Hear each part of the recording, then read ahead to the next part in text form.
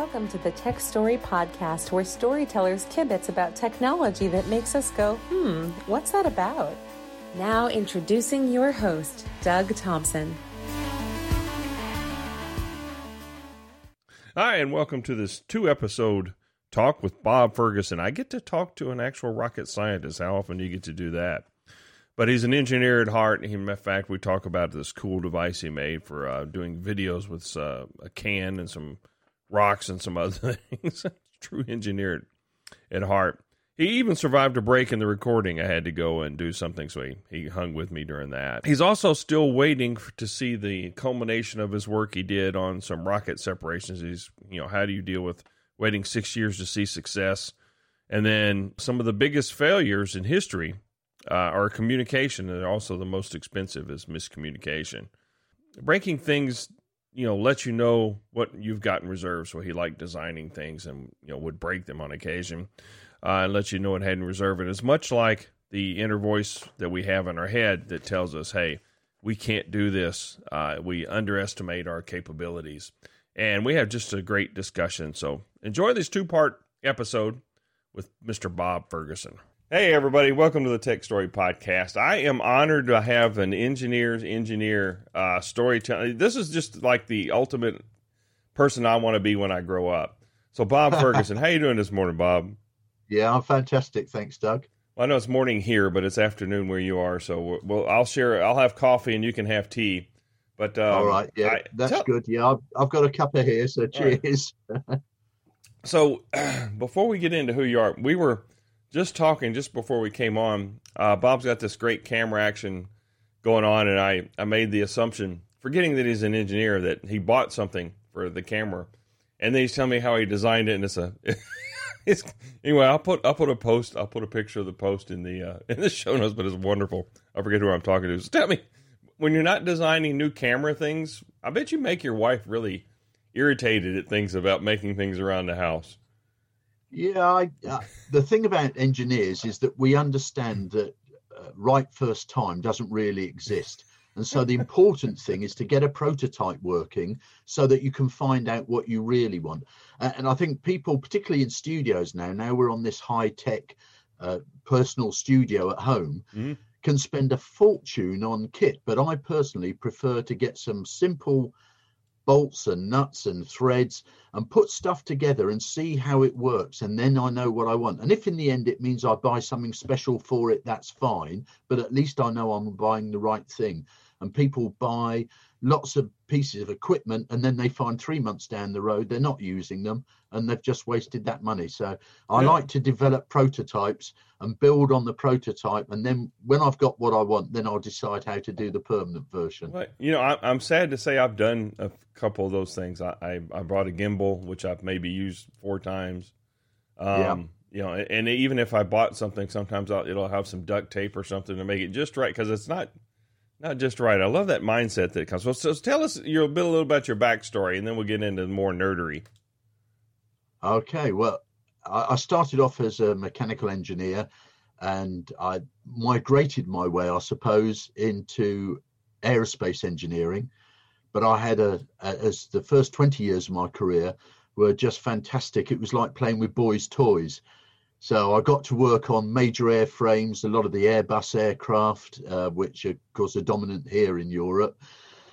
Wind turbines, undercarriages, air-to-air weapons. So they really were. It was just a great career to play with these mechanical toys, and we went through the test phase, the design and the test phase, and I loved all that. But when that came to an end, I settled in the space industry, which was another fantastic chunk of career. I had 20 years in there, working mainly on deep space work. So I worked on Bepi Colombo, which is on its way to Mercury right now. It's got another 5 years to go to get there. And on the last ExoMars rover, which is due for launch in 2022. And those were absolutely fabulous. But somewhere along the course, I realized that public speaking skills were going to be important in a career. And mainly because I detested public speaking. I would do almost anything to avoid it. And I used to sit through some of the most boring presentations you've ever seen. I kid you not, 2 rows. So many people attended these meetings. There were 2 rows of chairs round the table. And after lunch, I guarantee the back row were asleep always. They just turned up for the lunch, I think.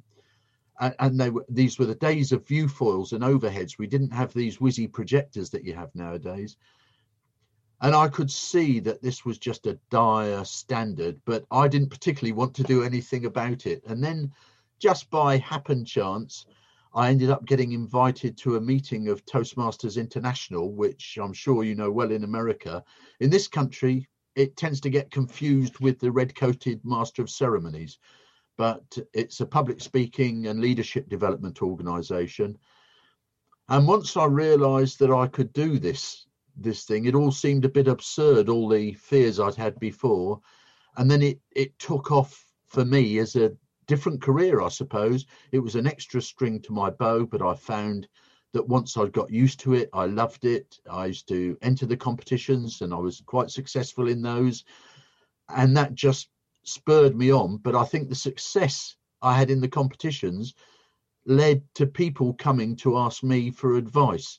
So then over perhaps a 15-year period, my consultancy and coaching work built up. And when I finally saw the opportunity to duck out and do it full time, I took it.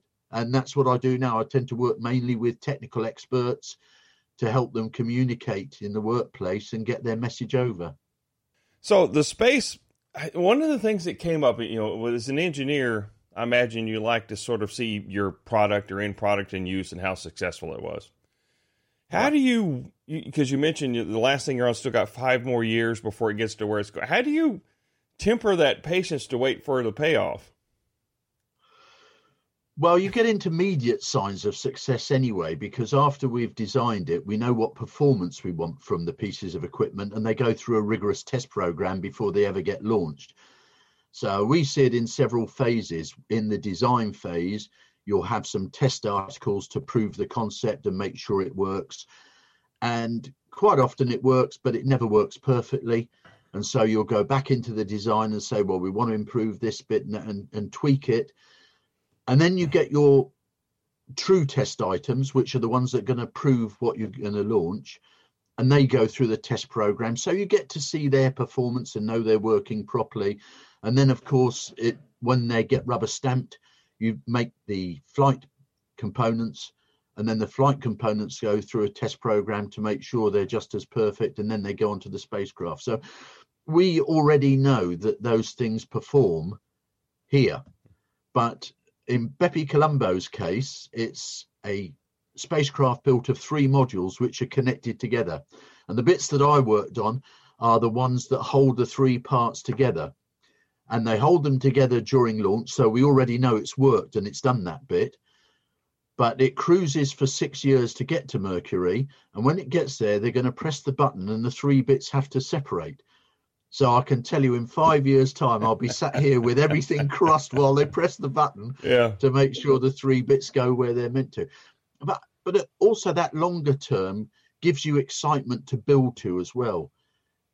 If you look at the space world now, the news in the space world now, there's 18 days until the American, the NASA Mars lander gets there and starts its descent onto Mars. So already you can feel the excitement build that there's only 18 days to go before they hit what they call their 7 minutes of terror as they come from outside through the atmosphere and land on Mars. Well, I know we've had some disappointments and missions in the past, things disappear. And that's the thing, you can't plan for every little comet or meteor or whatever comes around. So sometimes you're at the will of the universe. It gets a vote.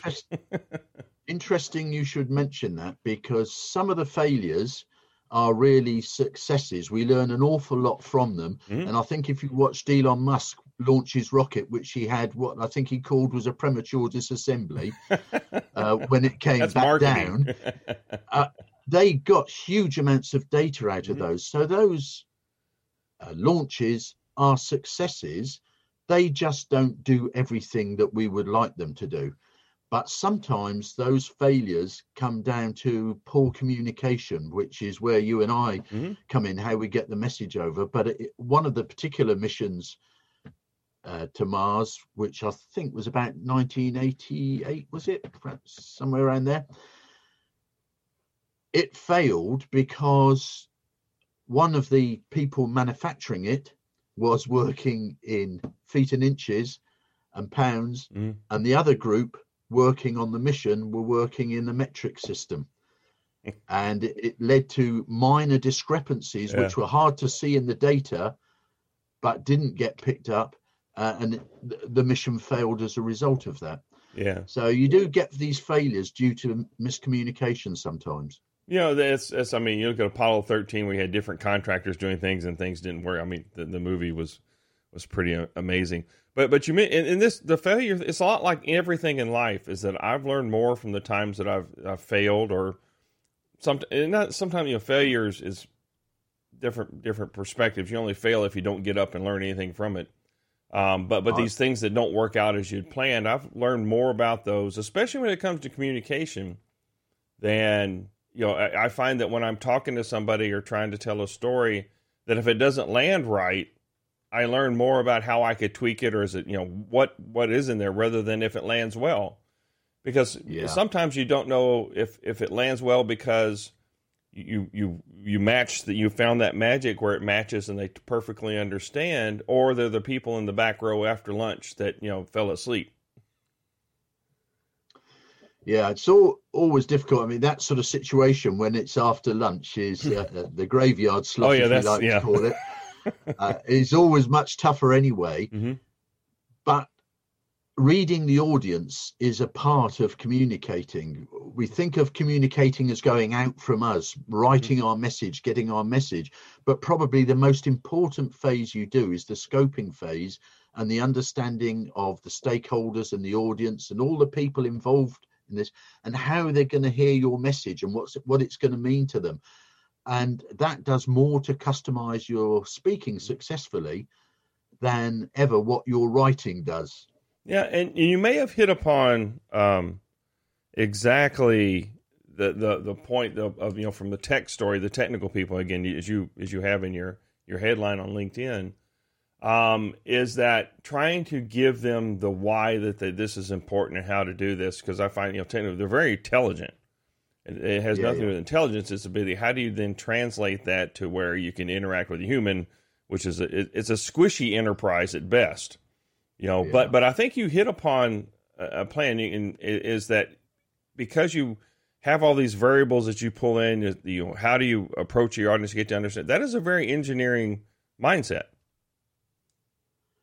Yes, perhaps so. I mean, it's been ingrained in me now, Doug. So yeah, well, you and I don't know what is engineering, what's nature, and what's nurture. But in one sense, the very intelligence and brightness of technical experts is a problem for them, because they have a lot of information. They want to give a lot of information, and they feel they haven't done their job properly unless they've given you all the information. But in fact, they need to flip the communication upside down and start with the bare bones. So they give people just a glimpse of what's on offer, and then let the audience drive how deep they go, rather than start to work out how much they're going to tell them. Yeah, I think you're right, because as I listen to people that haven't had any training, or they come to me that really want some, they're very bright. And you listen to them talk to other engineers, which, okay, those are long conversations, and they go on and they're very detailed, and, you know, that's the way that they do things. They both feel comfortable doing that. But when you're trying to, and Jules White she introduced us, and with the sales piece of that, you're usually talking to people that understand. They have different things. They're marketers. There are these other things that you need to, as you say, position it in a slightly different way, or start from the bottom up. Here's this other thing, and here's why it's important, and getting them to think that, how do you start that way? And you know, is that in your engagement with the leaders, is that sort of the approach that you're taking? Yeah, what I think technical experts have to do is learn to tease their audience. And if you want to know what I mean by teasing, you just have to watch soap operas. Soap operas are brilliant at it. They have a storyline, and the storyline may last several shows. But what they do is they show you a part of it, and then they tease you and say, but something's about to happen. And then they stop.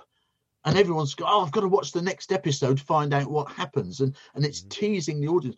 As a technical expert, they should give people a glimpse of what's available and say, well, there is more, but I'll only share it if you want it, and see what happens.